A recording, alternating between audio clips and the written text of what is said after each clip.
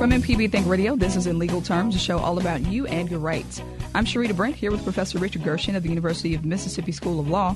We have a couple things on the table today. First, we'll talk about recent news involving the Republican presidential nominee, Donald Trump, and his foundation and whether or not it's been operating illegally in New York. We'll also talk about his comment on taxes during the presidential debate last week. We'll talk about private foundations as well. What is the difference between a private foundation and a public charity, and how are they each regulated? You can give us a call at 877-MPB-RING with any comments or questions you might have today, 877-672-7464, or email legalterms@mpbonline.org. We'll be back after the news.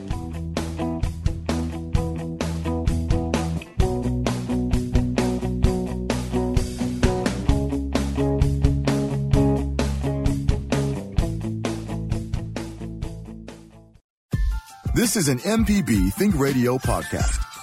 To hear previous shows, visit mpbonline.org or download the MPB Public Radio app to listen on your iPhone or Android phone on demand.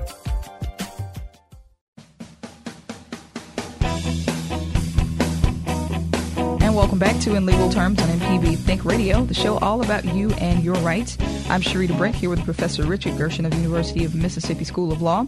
We have a couple things to talk about today. First, we're going to talk about some recent news involving the Republican presidential nominee, Donald Trump, and his foundation, whether or not it's been operating illegally in New York. We'll talk about that story. Also, his comment on taxes during the presidential debate last week. And we'll get into private foundations. What is the difference between a private foundation and a public charity? We'll also talk about how they are regulated. You can give us a call at any time this morning, 877-MPB-RING. If you have any questions or comments, or maybe you were watching the debate last week and you had some comments about the tax comments that were made by Donald Trump, and we'll play a clip in just a moment.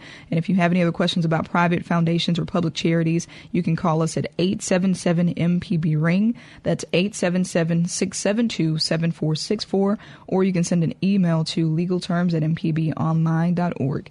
Good morning, Professor Gershon. How are you today?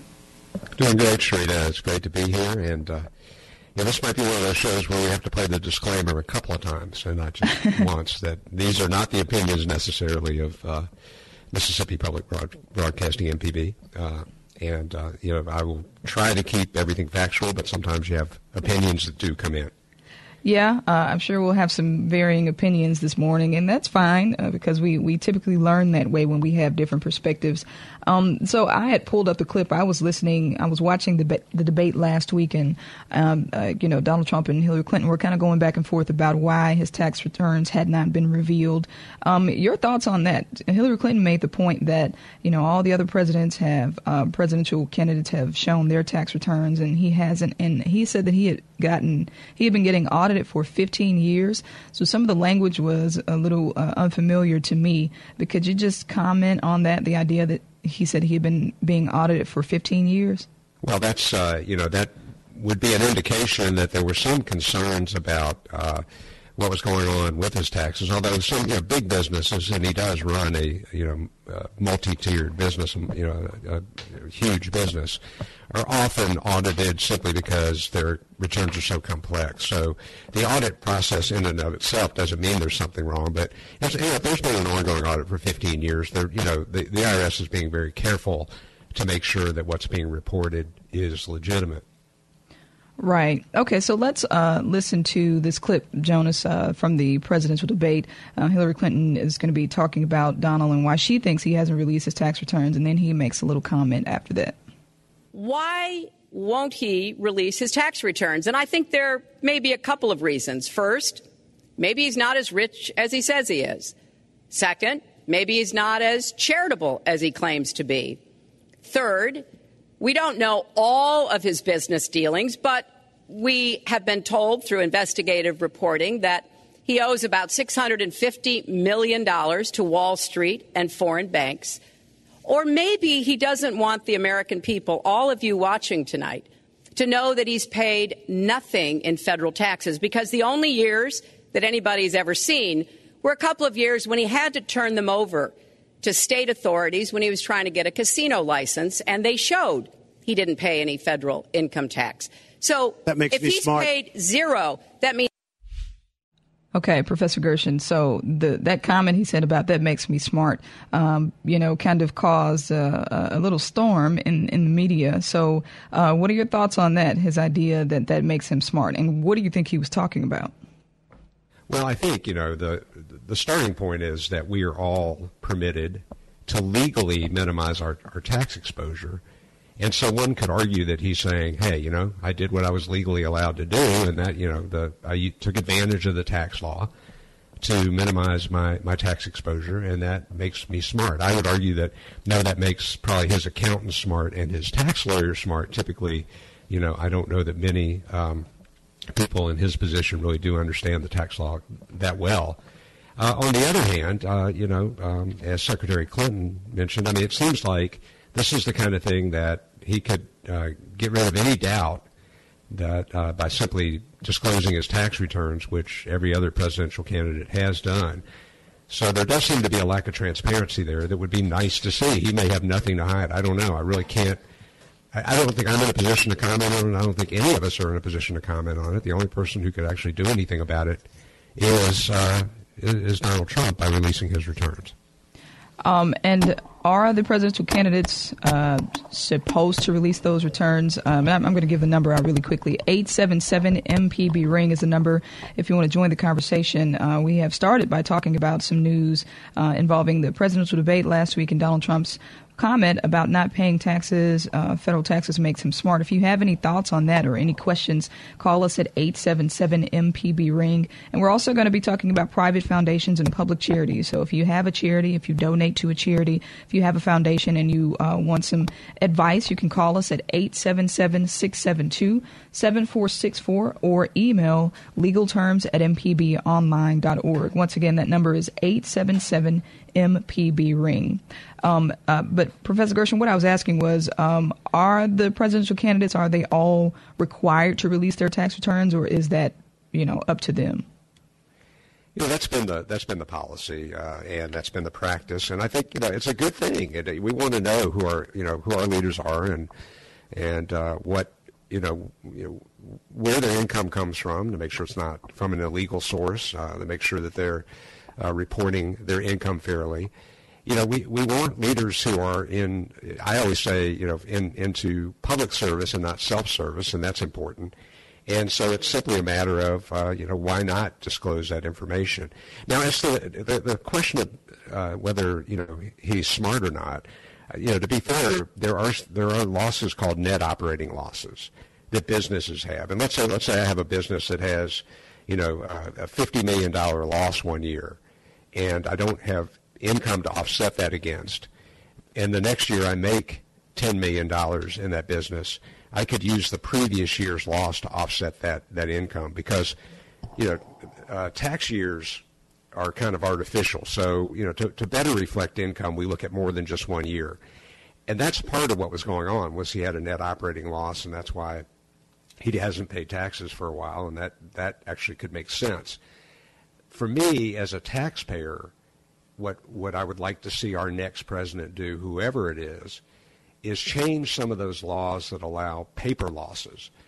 What happens with an organization like Donald Trump's and a lot of businesses where there's a large wealth, a lot of those losses are paper losses from something called depreciation. They're not out-of-pocket losses. Typically, the money that he's using to create those losses is either from money he's borrowed or from investors. So he hasn't really suffered that loss, even though he's allowed to take that loss as a deduction. I would like to see some reform in Congress that says, that wealthy people should not be able to take advantage of those kinds of losses to the extent that they do, that they ought to be able to take advantage of real economic losses as they report their income taxes. Okay, and also what I wanted to talk about was this new information that just came out of New York.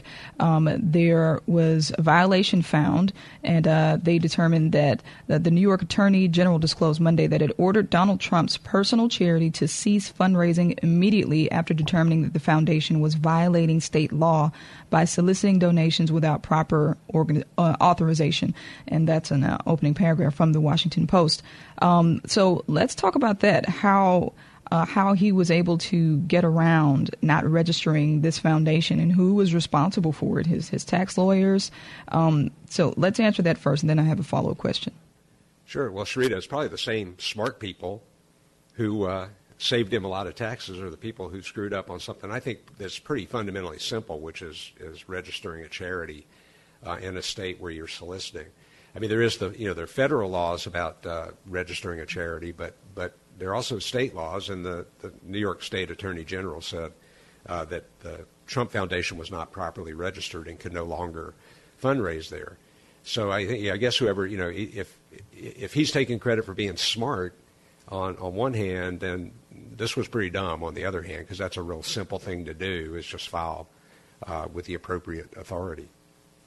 Now, one other thought is that Trump's foundation, because of this improper registering, had avoided rigorous annual audits that New York State requires of charities that seeks the public's money.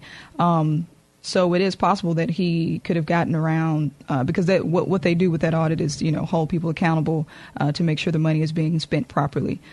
So talk about that for a moment. How avoiding that audit could have probably helped him a lot. Well, that's a great question, and there's some question about his private foundation about whether he's even made any donations to it in the last decade, and that would certainly shed some light on whether he has actually paid any charitable contributions to that foundation. It would also show what the foundation is using the money for. One of the controversies that has come up is that private foundations are supposed to be giving money for charitable causes. The Trump Foundation actually paid for some of his litigation expenses surrounding Trump University, which was clearly inappropriate. Also, he helped to fund the campaign, and actually was fined for this, of Florida's Attorney General Pam Bondi, who happens to be a former student of mine, by the way. But he actually funded her campaign with a $25,000 gift, and that was inappropriate. Now, he could do that out of his own pocket, but out of his charitable foundation, that was inappropriate. And the foundation purchased a $20,000 6-foot portrait of him, which also may violate federal law because that's not for a charitable purpose. In fact, charitable organizations are really not supposed to be in the business of endorsing political candidates. Okay, so they're supposed to be neutral. Interesting. So we're going to take a quick break, and we'll talk about, as I mentioned, the difference between a private foundation and a public charity. We'll get into those specifics after the break. If you've been listening this morning, you have any comments or questions about anything we've talked about, Donald Trump's comment during the presidential debate about not paying taxes makes him smart, give us a call at 877-MPB-RING if you have any comments or questions about your own foundations or charities, things you need some clarity on. We have a few lines open for you. 877-MPB-RING is the number. That's 877-672-7464, or send an email to legalterms@mpbonline.org. This is Think Radio.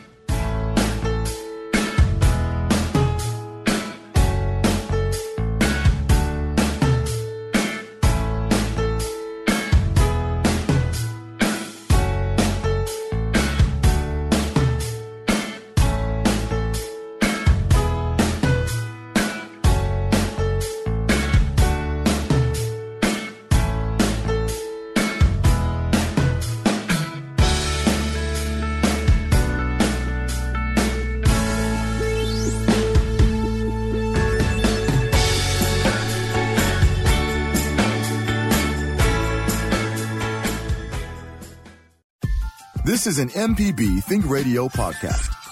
To hear previous shows, visit mpbonline.org or download the MPB Public Radio app to listen on your iPhone or Android phone on demand.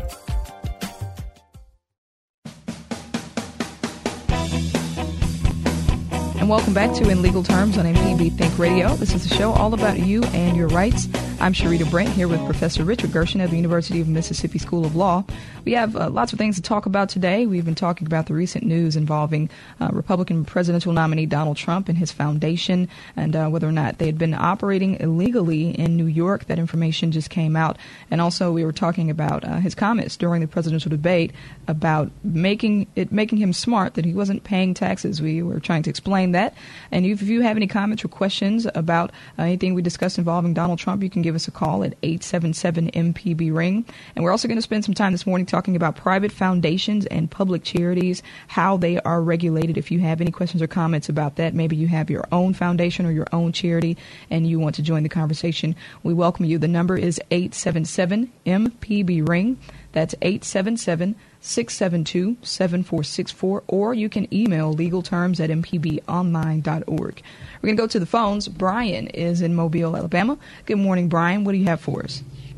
Hey, I've got a question, and I apologize for being kind of deep in the weeds, but a lot of what I've heard reporting about the Trump Foundation. Uh-oh, Brian, we lost you for a second there. Can you still hear me? Okay, can y'all hear me? Yes, okay, go ahead. Okay, what I'd heard about the Trump Foundation is that it could not solicit for more than $25,000 for the New York regulations. I just was curious, was that for $25,000 from individual donors, or $25,000 collectively or over a time period? And also, how do different states' foundations vary from each other in terms of regulation? Okay, great questions, Brian. Thank you so much. Brian, that is a great question. And, one way to look at this is that from state to state, it's just like running a business in a state. If I'm running a corporation, for example, in the state of Mississippi, I need to register that corporation in the state to do business here. The same thing with a charitable organization. If I'm going to solicit within the state, I need to file with the state and be registered as a charitable organization that is allowed to raise money. Now, in New York, my understanding of the New York law, and I'm not an expert on it, is that they would limit him to $25,000 because non-registered charities can only solicit for a small amount. So, if, for example, if you had a Boy Scout troop who wanted to raise some money by selling things, they wouldn't necessarily have to register to do that. They probably did, but they're smaller organizations that don't raise above a threshold amount are allowed to do that without registering with the state in most states, and that would be probably the case in New York as well. But we're talking about a big time charitable foundation here that has raised multiple millions of dollars. So that would be something that they would want to obviously register and have state supervision over. All right, Brian, does that answer your question? Kind of. Does that $25,000, is that, say, for a total amount or from individual donors? I know, they'd use the foundation for, a funnel for all of the veterans' donations during that debate alternative event that they had done. I didn't know if, say, getting $25,000 $1 donations would be the same as one $25,000 donation. My understanding is that it would be a total of $25,000, and that would be not from every donor, but because that could be multiple millions of dollars from lots of different donors. But my understanding is it's really limited to a small amount because those are the kind of charities that don't have to have state certification in New York to raise money. So once you go above that threshold, you have to register with the state, and so my understanding is he would be very limited in the amount that he could raise for that charity unless he registers with New York. I'm not sure why they're not doing that. All right, Brian, thank you so much for your call. We appreciate it. We go next to Francis, who's in Jackson. Good morning, Francis. What do you have for us? Francis, are you there? Francis? Hello, yes, I'm here. Hey, Francis, what do you have for us today? I want to know who keeps track of the percentage of donated funds that are paid out to family members and family members and friends, and of the billionaires that create the charitable organization. And they are they expressly created as tax shelters for those people who have money so that they could get by like Donald Trump has done with the $18 billion. Okay. Thank you for that question, Francis. Any thoughts, Dean Gershon? Well, that's a great question, Francis. I mean, first of all, the way that charities are regulated, again, this is why New York wants a charity registered, because then that charity has to report all of its fundraising for the year, and it has to show what amount it uses for operating expenses, which mean, what is it using for offices and equipment and to pay salaries. And then also, how much it's giving to charities and to see what percentage of the money taken in actually goes to charities. I know, there was a controversy, for example, with the United Way a few years ago because a lot of the United Way's money was going not to the charitable organizations that it was supposed to be supporting, but instead was going to pay overhead like, the CEO's salary. Now, that's been changed. The United Way does a great job now. But we regulate those organizations by their self-reporting, and then by the state and the federal government making sure that they actually are doing what they say they're doing. All right, Francis. Thank you for that call. Okay. You're welcome. All right. Okay, we go next to Frank, who's in Memphis, with a comment. Good morning, Frank. What do you have for us?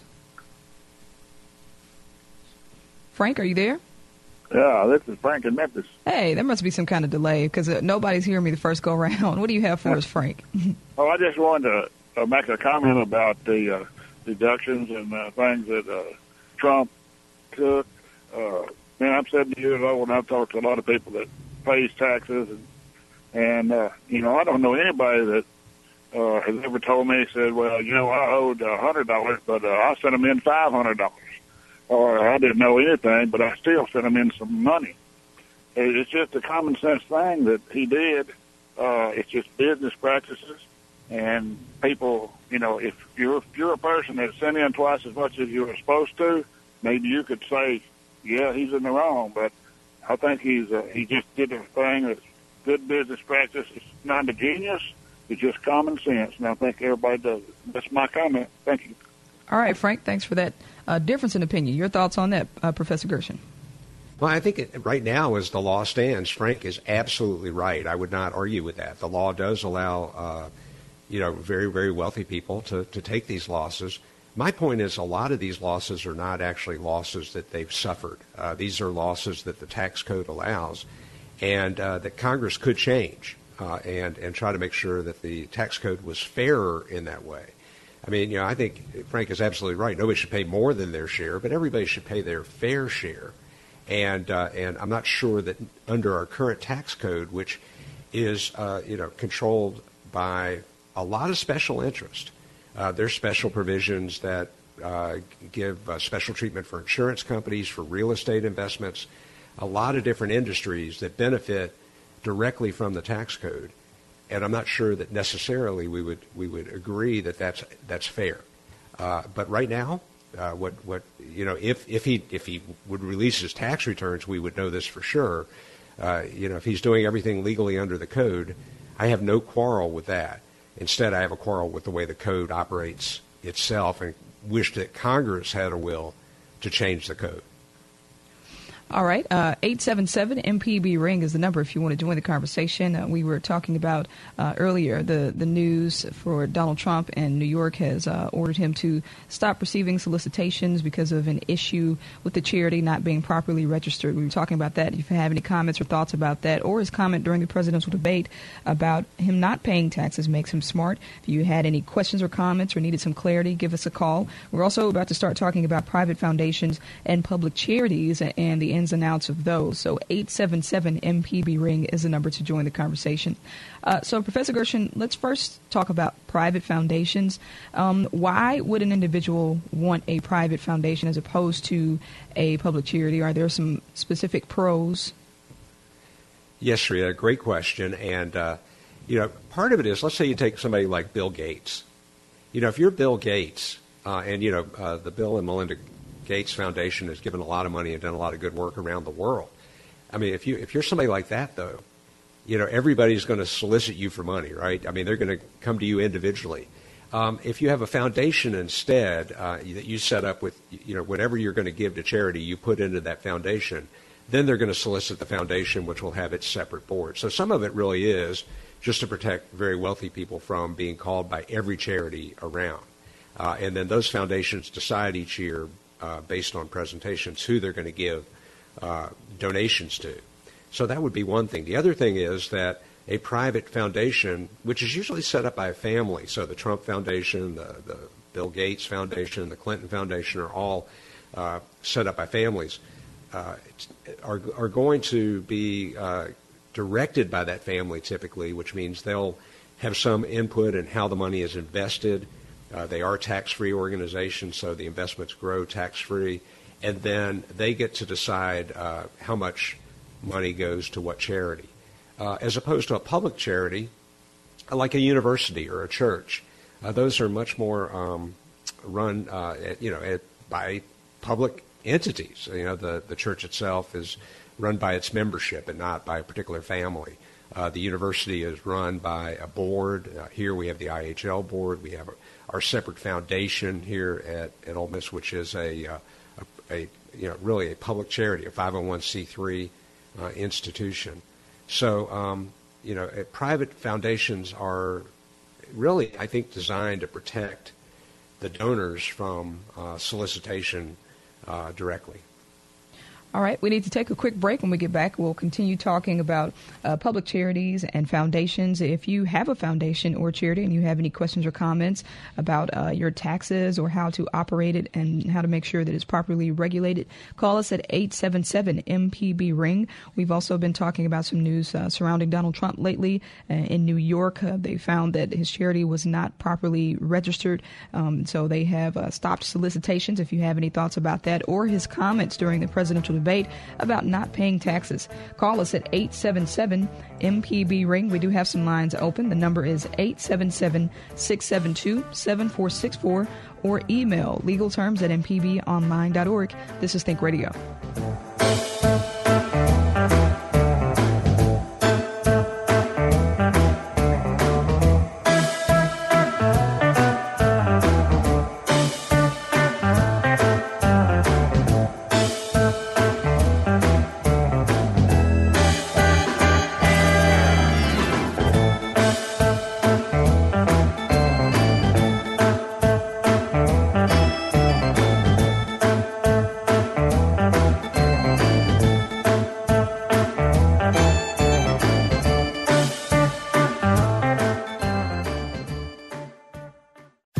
This is an MPB Think Radio podcast.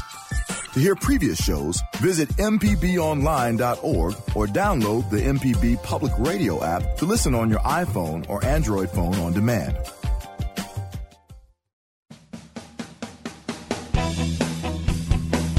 Welcome back to In Legal Terms on MPB Think Radio. I'm Sharita Brent, joined by Professor Richard Gershon of the University of Mississippi School of Law. And today we've been talking about some news surrounding the Republican presidential nominee, Donald Trump, and his foundation, also his comment on not paying taxes in the last presidential debate. And also we're talking about private foundations and public charities. If you have any questions about how to regulate those, maybe you have one and you're wondering, you need some advice about it, call us at 877-MPB-RING. That's 877-672-7464 or email legalterms@mpbonline.org. We have several calls to get to. First, Professor Gershon, I had a quick question. When you were talking about private foundations, the word wealthy came up in families running these. Do you have to be wealthy to have a foundation? No, Sharita, you don't. But because there are costs involved in setting up one of those foundations, and making sure that you file the appropriate paperwork and have tax returns each year, a lot of people instead choose to give their money directly to the charity itself. Mm-hmm. And so that's why non-wealthy people typically don't set up their own foundations. The other thing is people with great wealth are trying to minimize their tax burden. And one way to do that is through charitable giving. And so, that would be another reason, if you're making large contributions, that you might want to run a private foundation. Now, what some communities have started to do is have a community foundation, which is where smaller family foundations can pool together their resources within the community foundation, and then the community foundation takes care of all the paperwork and all the filing and everything else. And so you'll see, almost like having a bank account, people can have a small family foundation and a community foundation. So that's one way that less wealthy people could be involved in private foundations. All right, we go back to the phones. Pat is in Aberdeen with a comment. Good morning, Pat. Pat, are you there? Yes. Hey, what's your comment? My comment is regarding the tax codes that's supposed to be unfair, is that we need to, we think about people who take chances to build places like Walmart and Bill Gates. They go out on a limb and they take all those chances. We have a lot of people who don't make it, but if it weren't for those people, they should get some reward for all that they do, that they have been successful, that has impacted positively our lives in so many ways. And the Walmart is now standing with so much criticism. That is my comment. There's something to be said for the entrepreneur that will step out, because many fail, and they need all the tax help they can get.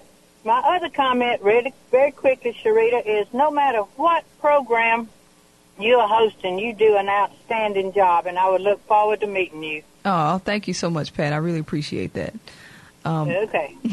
All right, be safe. Any thoughts on Pat's comments, Professor Gershon?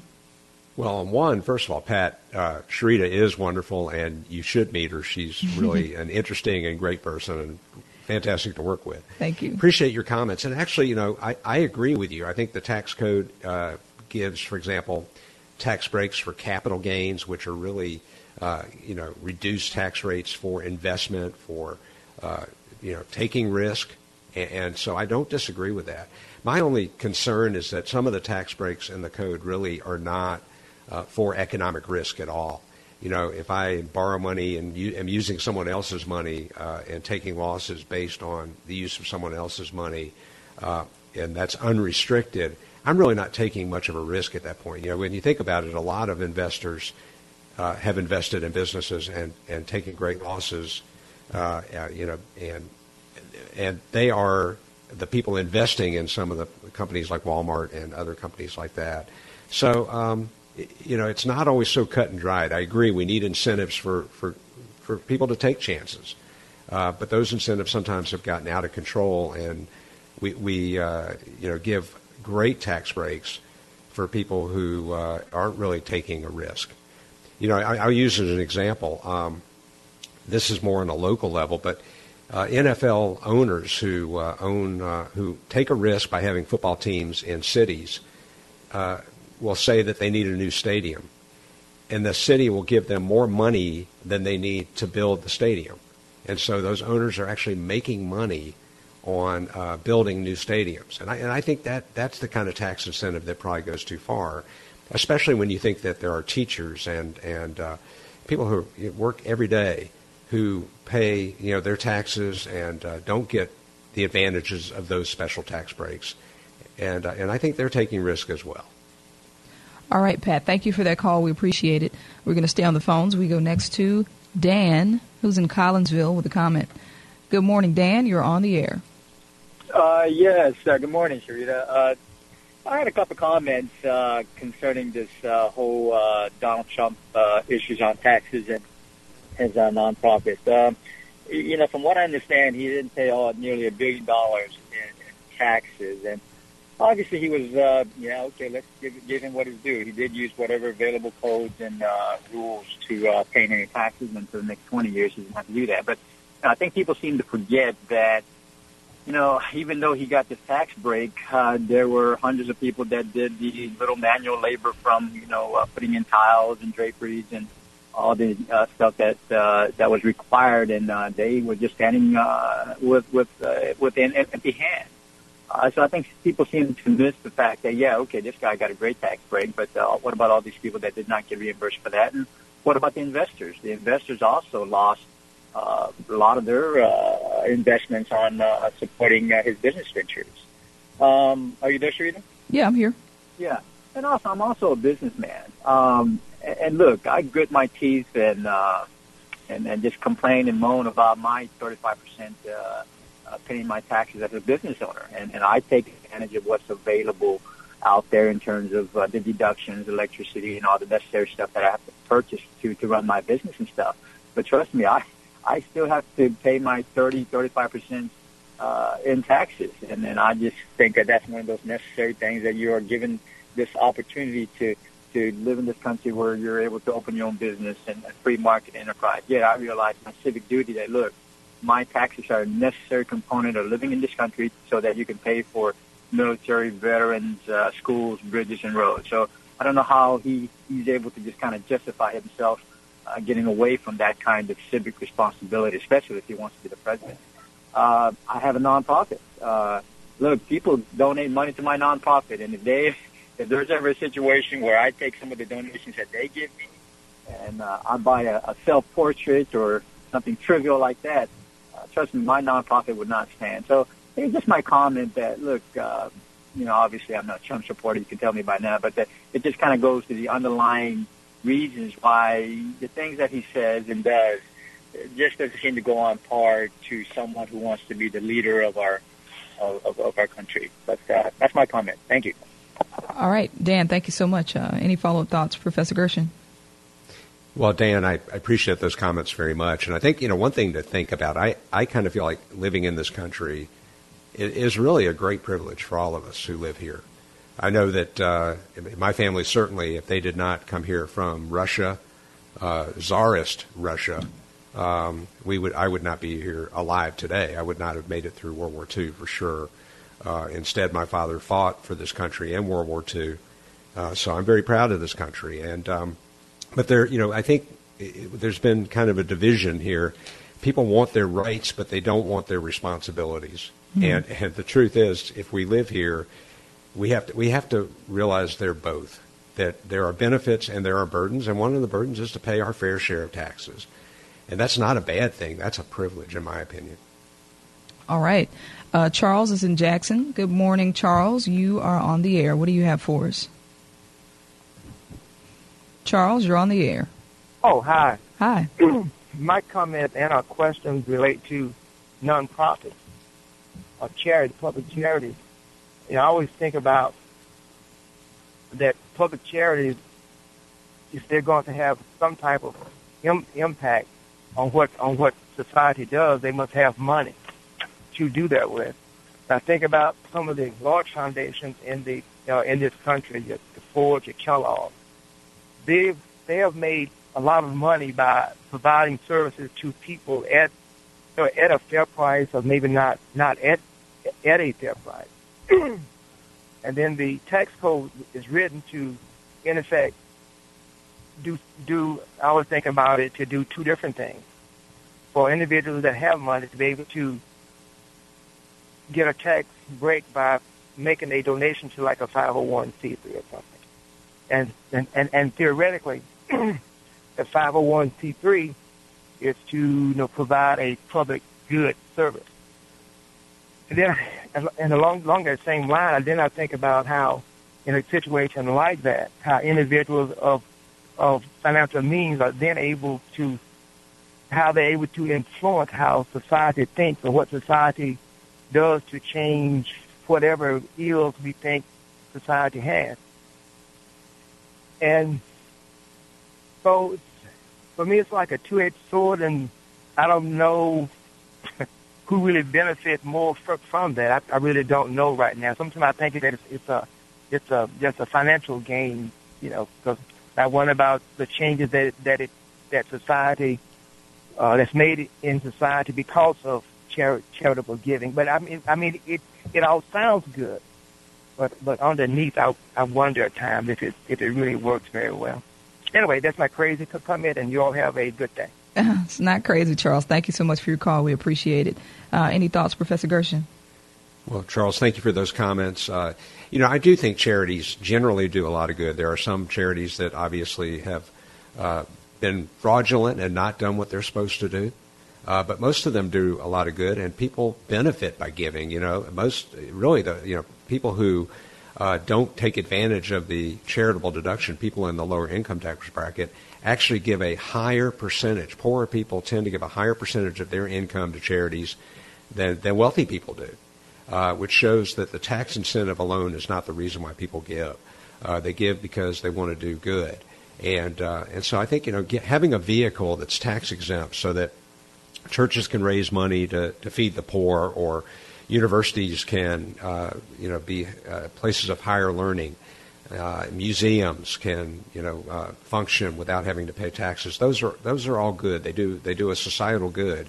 And if we think about, churches, the federal government could not support churches. So this is a way, by giving churches tax exemption, this is a way for churches to raise money from private individuals, and so that's. I think it really ultimately they do a lot of good, and I'm glad we have them. All right, we need to take our final break, and when we get back, we're going to talk about something very interesting, Pulpit Freedom Sunday. It's a very interesting concept that we're going to talk about. It's tied into taxes and the IRS, so we'll talk about that after the break. But if you've been listening this morning and you have any comments about public charities, private foundations, any thoughts on Donald Trump's comments during the presidential debate about it being smart for him not to pay taxes, you can call us at 877-MPB-RING, 877-672-7464, or email legalterms@mpbonline.org. We'll be back in just a moment.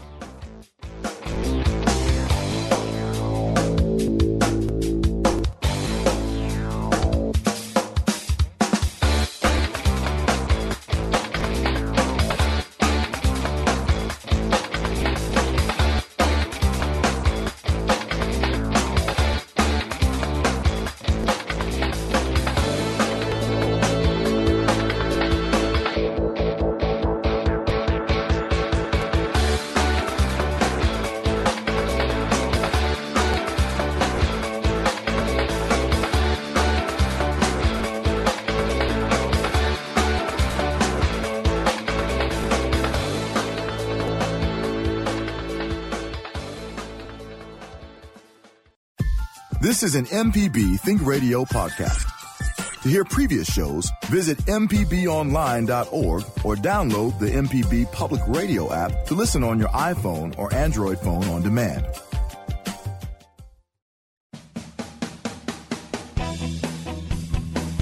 And welcome back to In Legal Terms on MPB Think Radio. I'm Sharita Brent, joined by Professor Richard Gershon of the University of Mississippi School of Law. Today we've been talking about taxes and also public charities and private foundations. And we have a couple calls to get to, not quite ready yet. But Professor Gershon, you brought up this idea to me. It's not an idea.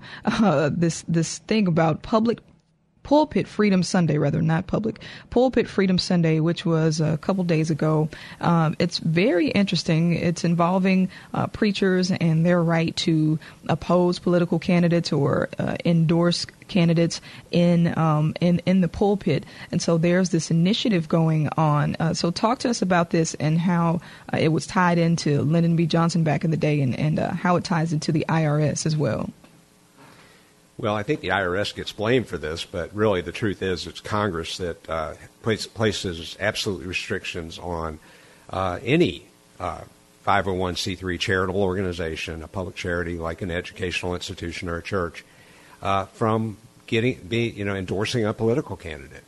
But that restriction is on the entity, and it is not on the individual people who are members. So any individual in the church can certainly endorse a political candidate. The church itself just can't endorse a political candidate. And that was the Johnson Amendment. And I think the idea comes from, we say no taxation without representation. Well, these are tax-exempt entities. They're given a special status in tax law to be free of taxation. And so maybe there should be no representation without taxation of the entity itself. But all the members of a church, all the members of an educational institution are free to speak and endorse candidates as they want to. So the appropriate thing to me would be if a pastor wants to encourage something, they can say, hey, if you are members of this congregation, write individually and support someone. When the church is endorsing, that does violate federal law at this time. All right, we have some more calls to get to. We go to Troy in Greenwood. Good morning, Troy. What do you have for us? Hello? Hi, Troy. You're on the air. Oh, okay. Thank you. Look, this is where I'm kind of off balance. You know, as a responsible citizen, I have no problem paying my taxes. It's just that I just want to make sure that they're spent appropriately and for the betterment of us all. But now, what I am concerned about is that here we have, if you don't make enough income, then you don't have to worry about paying federal taxes. But then if you make too much income, you can, I don't know if there's such thing as too much income, but if you make a lot, or you're a high income producer, earner, and you can afford tax accountants and people like that, you can actually pay no taxes too. So if you make too little, you don't pay any taxes. If you make a lot, you can get out of paying taxes. That means I'm left carrying the bucket for both sides. Am I understanding that right? You know, I think that's the complaint, and I think that's a fair concern, which is why we want our Congress to make sure that they really are focused on people in the middle, who really do have.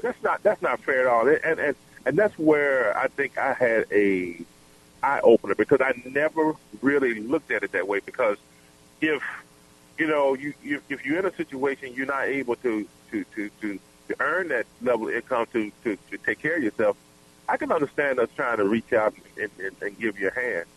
But if you are making $1 billion and you can write off $1 billion loss and not pay any taxes at all, and understand that those losses represent people, I don't understand that. But I'm going to hang up and just listen to what you have to say. Thank you so much for giving me this opportunity. And I also agree with the young lady. I really enjoy listening to you. And every time you are on the radio, you hold my attention. Thank you. Thank you, Troy. We appreciate it. Well, Troy, those are great comments. And, they are concerns. I think, where we as taxpayers have some authority is who we elect in Congress. And frankly, on both sides of the aisle, our Congress has been pretty dysfunctional in terms of dealing with some of these issues.